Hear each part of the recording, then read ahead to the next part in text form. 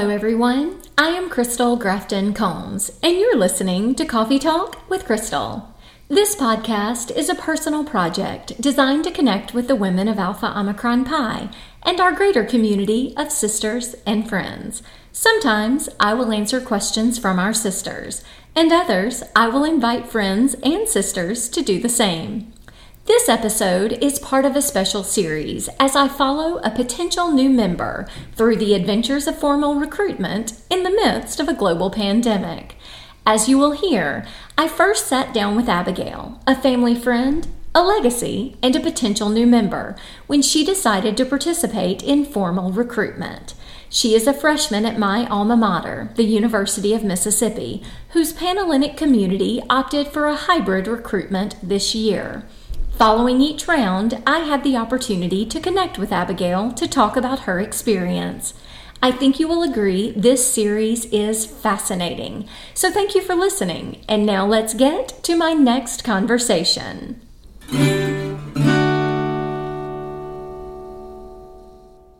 Abigail Hartline, welcome to the podcast. Hello. So for people who do not know, you are a potential new member. You are preparing to go to college in the fall and to go through what will be the very first of its kind when it comes to formal recruitment. But before we talk about what that's going to look like, I want to go back to who you are and how you decided to make this decision. So first, Abigail, what I will share with people is how I know you. And we were talking a little bit before the podcast. We think now it's been about 11 years since our families first befriended one another. And you were in kindergarten-ish, right? Somewhere around there. Yes. And you are one of my 4 fairy goddaughters, 2 of whom already are AOPIs, 2 to go, as I fondly say, although I recognize that that may or may not happen as we get ready for fall. Tell me and everyone listening a little bit just about who you are as a person. Okay, so hi, I'm Abigail Hartline. I graduated high school this year, class of 2020. I am going to Ole Miss with a major in biochemistry. I hope to go to med school. And I'm an Aries.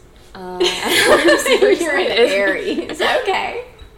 I'm a Taurus. Does that not? I don't know what that means. I feel like there's a way to look that up. Definitely look into it. I mean, it's, but I think it's really cool. So you graduated with the class of 2020.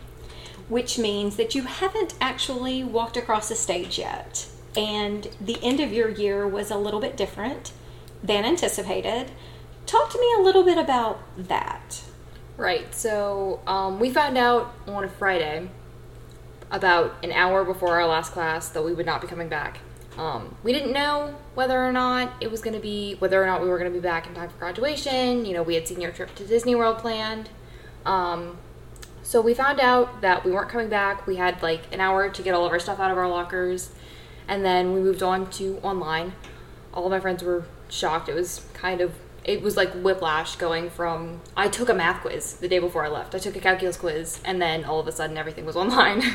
So we went on with that. We've managed to have a couple of events online. We did online classes for about a month before I graduated. We have a ceremony set for right now, but with everything that's going on, we don't know how that one's going to work out quite yet. But it's not what we expected, but we're working on it. We're working with it. Tell me the most challenging part of that as a graduating senior. So for me, it was probably the switch to online classes. I had a really hard time focusing on classes online. I don't know what it was about it, but something about being removed from the actual classroom environment made it a lot harder for me to focus on just lectures and stuff like that. And it kind of felt like the last month or so of academics were kind of thrown out. I missed the last month of calculus, that sort of stuff. I personally didn't take AP tests, but I had a lot of friends who did, and they said that was a wild experience. So I just think a lot of us were using this month as a kind of build-up to the rigor of college academics. And then it felt like we came from this really high place, and all of a sudden we were at rock bottom again. We had to build our way back up. academically. So it was probably the hardest part for me. And what about things that you've missed? Like so for people who do not know, you attend at the same school that my son does, and it is very rooted in tradition, as I am sure all high schools are. So there were things like, for our school, it's a really big deal to go into National Honor Society, for instance, because it's not just an application. It's an application and an essay and something like 17 recommendations between leadership people and teachers and those things. But then part of what would have been that recognition ceremony that is now pushed to the fall for those who were selected was also a special mass for graduating seniors. And there were various little milestones. Have you all managed to capture those things online, or are they just a part of what will become COVID history? So we were lucky enough to have prom before everything happened, but most of the things that we missed out on later on in the year, we didn't really get a chance to make up. Like I mentioned earlier, our senior trip got canceled. There's no plans for any of that. Senior picnic, which is supposed to be the day that you go in for graduation practice, which is a big thing. We all like sit around and eat crawfish, kind of chat. It's kind of like a last hurrah kind of thing. We didn't have the chance to do that, which was something I was really looking forward to. And again, like you said, NHS Mass, that was a really big thing. I had like my outfit planned and everything. And then there's just no way for us to move that kind of ceremony online. So we got our stoles mailed to us with a note that was like, congratulations, you did it. And you did, but maybe not quite the fanfare. And now you are looking forward to college and Ole Miss in particular. We'll talk about how you decided to go there in a minute, but they are now looking at what will be a combination of virtual and in-person classes. How do you feel about that? It's going to be different, but it's better than, we've already been told it's not going to be entirely online. So, it's better than I think any of us were hoping for. So I'm just trying to look at it from a positive perspective, just like I'm going to be on campus, I'm going to have classes, I'm going to have some parts of everything that's going to still be in person. So maybe a different experience, but still a campus experience, we think. Hopefully. As of this moment, and we are now recording early July for a series that, for those, maybe we didn't share this in the beginning, is that this will chronicle your adventures, shall we say, through formal recruitment this year. I think adventures is a little bit of, I think that's acceptable in this case, particularly because we know it will be different. But let's talk first about how you decided to choose Ole Miss. It is my alma mater. I would love to think that I had something to do with it, although I recognize probably not so much. Talk a little bit about why you decided to go to Ole Miss. Well, indirectly, you probably had a little more sway in it than you think, because I probably wouldn't have thought to apply to Ole Miss if my older sister hadn't attended. I applied to a bunch of universities, but I had visited Ole Miss, and I knew I loved it, and when everything kind of happened, I knew I had been there, I knew I loved it, I knew I would be comfortable there, and a lot of the other places that I applied, I hadn't had the opportunity to visit yet, so I knew that I'd be happy at Ole Miss. So that's kind of what made the decision for me. So it's interesting that you say that, because a lot of the research, and it is all sort of this based on what we know, how it will affect the people going to school in the fall. And you have actually outlined one of the things that the Chronicle of Higher Education shared with us back, oh my gosh, now it feels like years ago. It was probably only a few weeks or a couple of months ago, that said that a lot of people who looked at places out of state were now looking toward their home state and to places where they could return to family should they need to, should this crisis continue, and should the pandemic require everyone to return home, and that there was a greater propensity for students not to attend, or if they attended, to attend schools much closer in geography to their home than originally anticipated. I love that I had a little something to do with it. Everyone knows that Oxford is one of my very favorite places on the planet.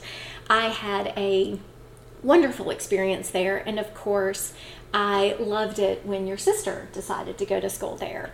I also love that that she has had a wonderful experience such that you were inspired to also consider that on your list.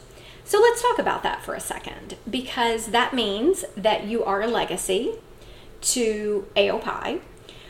I know two things about that. I know, number one, that you are absolutely not your sister. I think to say anything other than that, even that's a little bit of an understatement. You two, for as much as you look alike visually, you are 100% not the same people. But then you are also aware that our organization, as well as many others, are no longer managing our legacy policies in quite the same way. In the spirit of creating openness with respect to diversity, equity, and inclusion, many of our organizations on campus at Ole Miss as well have decided that our legacies will not be given preferential treatment, which means you will be given the same consideration as anyone else going through formal recruitment. I wonder if you have any feelings about that one way or the other going into it. Well, I'm not... Honestly, I like it. I don't want to say necessarily that I like it better, but it's a little bit comforting for me, actually, to realize that they're looking at me as my own person and not just my sister's sister. Like, that I'm going into it as Abigail, not the sister of the senior or that sort of stuff. That they're actually looking at me and saying, okay, we want her to be a part of the sisterhood. For the record, for everyone listening, I did not prompt you to say that answer, although I do love it because, as you know, I have two boys, and one of them many years ago, in response to someone who said, you must be Aiden's younger brother, he looked right at them and said, no, I am Wyatt Combs. And I thought, okay, there might be a little bit of me in him, and that's fine. So I do love this for you because you are not your sister. And yet, you will be following in said footsteps and going to Ole Miss. Talk to me a little bit about why you decided to go Greek. Yeah, so I have watched my older sister go through the process, and she just had such a great experience with it. And then my high school counselor was also Greek. She also had a fantastic experience with it. And I knew that I wanted to be a part of something within the university that was going to be something that I could not only feel connected to, but something that I could get involved with, that I could use to kind of help the community. And I know that there's a lot of philanthropic kind of stuff within the Greek community. So let me ask you this. We know a few things about formal recruitment at Ole Miss right now. We know that it's going to be what we now call a hybrid. We think. So as of this moment, it's going to be what we call a hybrid. I do believe that actually changes daily. And it will be such that the first couple of rounds we expect, there are, 4 total rounds. So there is a Greek day where you will go to all 10 chapters on campus. Virtually, at this point, there is a philanthropy round. We have a sisterhood round and then preference before midday. So 4 rounds in total. What we think is that definitely the first one, probably the second, maybe the third will be a virtual. The second and third may have a greater opportunity to be in person, and we hope that preference will be in person. We think. Of course, all of this is based on all the numbers that come between now and then, and the safety and health of the students, both the people participating as potential new members, but also all of the people that are helping to create this process. So my question is, does that create any additional anxiety for you, knowing that it is going to be so different, or how does that shift your thought process? It's definitely going to be different, and I know that coming across a screen is different than talking to someone in person, but I feel like, at this point we spent the last 4 months with most communication online, so I feel like at this point it's not super anxiety inducing, just because I feel like at this point we're very used to it. So it feels more normal than if all of the sudden out of the blue somebody was like, okay, you're gonna do this over Skype. It would be completely different. But at this point it's been kind of worked up to be the natural response. That's fair. So tell me, what are you, outside of the fact that this will very likely be a virtual, hybrid, in-person experience, what are you most anxious about when it comes to recruitment? Well, I guess whenever you're going through something like that, it's kind of just putting yourself out there like, hey, this is who I am. Which group am I going to mesh with? There's always just a little bit of anxiety with that. It's like the first day of school all over again, where you're like, hi, please be my friend. Yes. What are you most looking forward to about the process? I really am excited to meet new people. I've been at a very small high school for the past 5 years. So I'm really looking forward to having the opportunity to just talk to a bunch of people, meet new people, and kind of connect to people on campus, especially because, like we've said, so many of my classes are going to be online. So this is going to be a great opportunity to actually to have some sort of contact with other people. Absolutely. Now, for people who don't realize, where we live and work and be, the high school starts in 8th grade. So that experience has been 5 years for you, and you are now about to embark on this whole new experience that will be very long should you go to medical school. We're talking about another decade and change here. So I think back to when I went through formal recruitment, and I was a first generation Greek person, so I did not understand. I mean, I knew about the process. Certainly I went through the orientation and all of the good things that come with that. But I don't think I was as well researched as this generation is, because we didn't particularly have the internet access where you could just click into all of the organizations and learn what you meshed with. You mentioned philanthropy, what philanthropies they support, what you might find your place with. And we always talk about how, even though the process is a lot, and I think it's an understatement to say it's even just a lot, because with each round, and women who are listening to this probably have either gone through the process or on the other side. As you know, it is designed to connect with the women of AOPI, our sisters, our friends in the greater Panhellenic world and beyond, but it is still a harrowing experience. Like, if you think you've clicked with a couple of women and then for whatever reason you're not invited back into that space, it hurts your feelings. Like, even if you understand how the numbers work and that there are, so many different considerations that go into it, I have always felt like you really do end up where you're intended to be. And if you give it that chance, then you can see that same end result. But I wonder, as someone who is about to go into that process, do you really buy into that theory or not? Particularly having seen your sister go through it, who, I will remind you, I did not know would be an AOPI until the very end. Our rule was that after each round, that she would not, I was serving as an international officer at the time, but that she would not tell me what she had ranked as far as her preferences in chapters, nor would I ask, and that I would not call anyone an AOPI to find out, because that would so just not be the thing to do. And I will make that commitment with you as we go through this.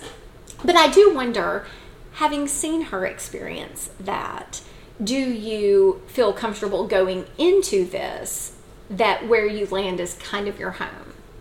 I do, because I feel like Constance has really found her home in AOPI, and a teacher from my high school used to say, you get out of something what you're willing to put into it, and that's kind of the attitude I'm taking towards the Rush experience. Like, if I'm willing to be myself and open myself up to the possibility of maybe not meshing with other groups, in the hope of finding that perfect place, I really think that I will end up finding my home. Now, as you say that with quotes, and that is very true. So, I do, obviously, you are familiar with AOPI. You mentioned our friend Miss Short, who is a member of another Panhellenic organization, and I love and adore her. I think she was one of the greatest counselors my child has ever had. I know you feel the same way. Your aunt is a member of yet another NPC organization. Shout out to aunts. We love them everywhere. Tell me, I mean, obviously, you know about AOPI, but there are many homes available, particularly on campus. At Ole Miss, there are 10. that are available to you.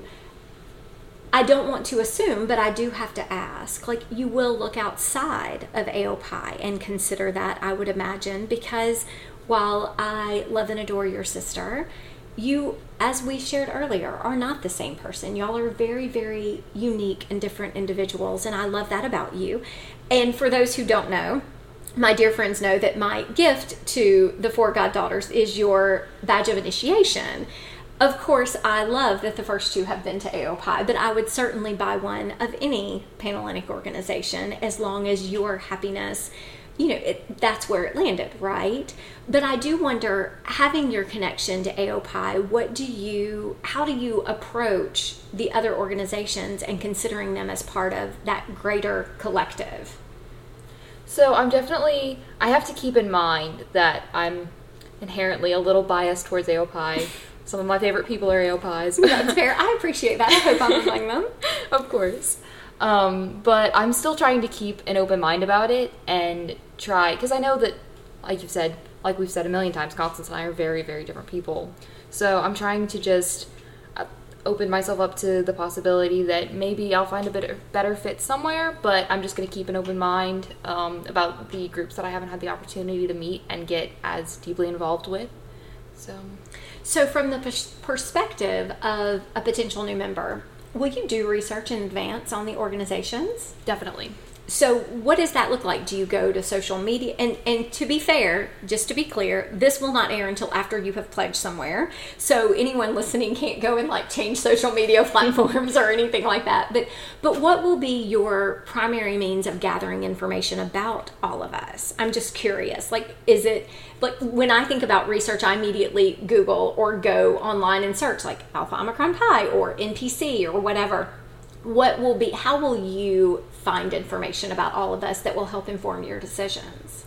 So when I was researching colleges, my go-to thing would always be the About Us page, and especially whenever there's a what we're looking for in a candidate kind of thing. I remember there were a couple of universities that I read, they had little blurbs about, this is what the typical student here looks like. This is the typical qualities of this student. So I would always read those kinds of things to see, can I find myself fitting in with that sort of thing? Are those qualities that I share? So I feel like that's probably also something I'm going to look at. Also, charities and things like that, just different things that they do with the community, and just stuff like that. I know that if I can speak to or reach out to people specifically at that university in those groups, it'll be a better way of connecting it than just a member at a different university, if that makes any sense. Sure. But there's no easy way to reach out to people like that. So I think just mostly websites. Well, the wonderful part about that is that once you are officially registered, we have a fabulous new policy, the Positive Panhellenic Contact Policy. So the goal is to get all women to be a part of formal recruitment, to engage in the process, to get to know who we are as individuals. And we are, for the first time, I will say in history, that's probably not true. It is probably just many, many years. Usually we go into a very silent phase where members of our organizations cannot reach out to potential new members. And this year, particularly because of the pandemic, we have changed those rules. It is not designed for women of AOPI to reach out to you and say, we want you to be in AOPI. AOPI is the best chapter, right? It is designed for women of all organizations to say, we think this could be a part of your college experience that could change your life, and we want you to consider this process and get registered. That is me saying, consider this process and get registered, because I know you haven't yet, even though you have grand intentions of doing so. But so I think that is one of the things that has changed very, very significantly this year, is that women like yourself who are able to consider this and look to it now can have contact with other organizations and the women inside of them to learn more, when before we couldn't.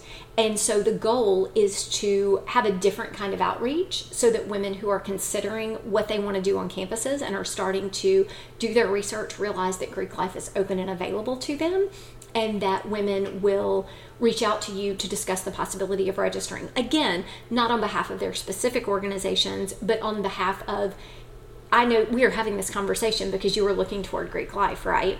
But the goal is for you to remain engaged so that you actually click to register so that you can be a part of that process. So I will, of course, be reminding you of that, as will others, I'm sure, in your life. But what we will do from here is a little bit different. And that is that after each round of recruitment has ended, you and I will connect to record a new episode.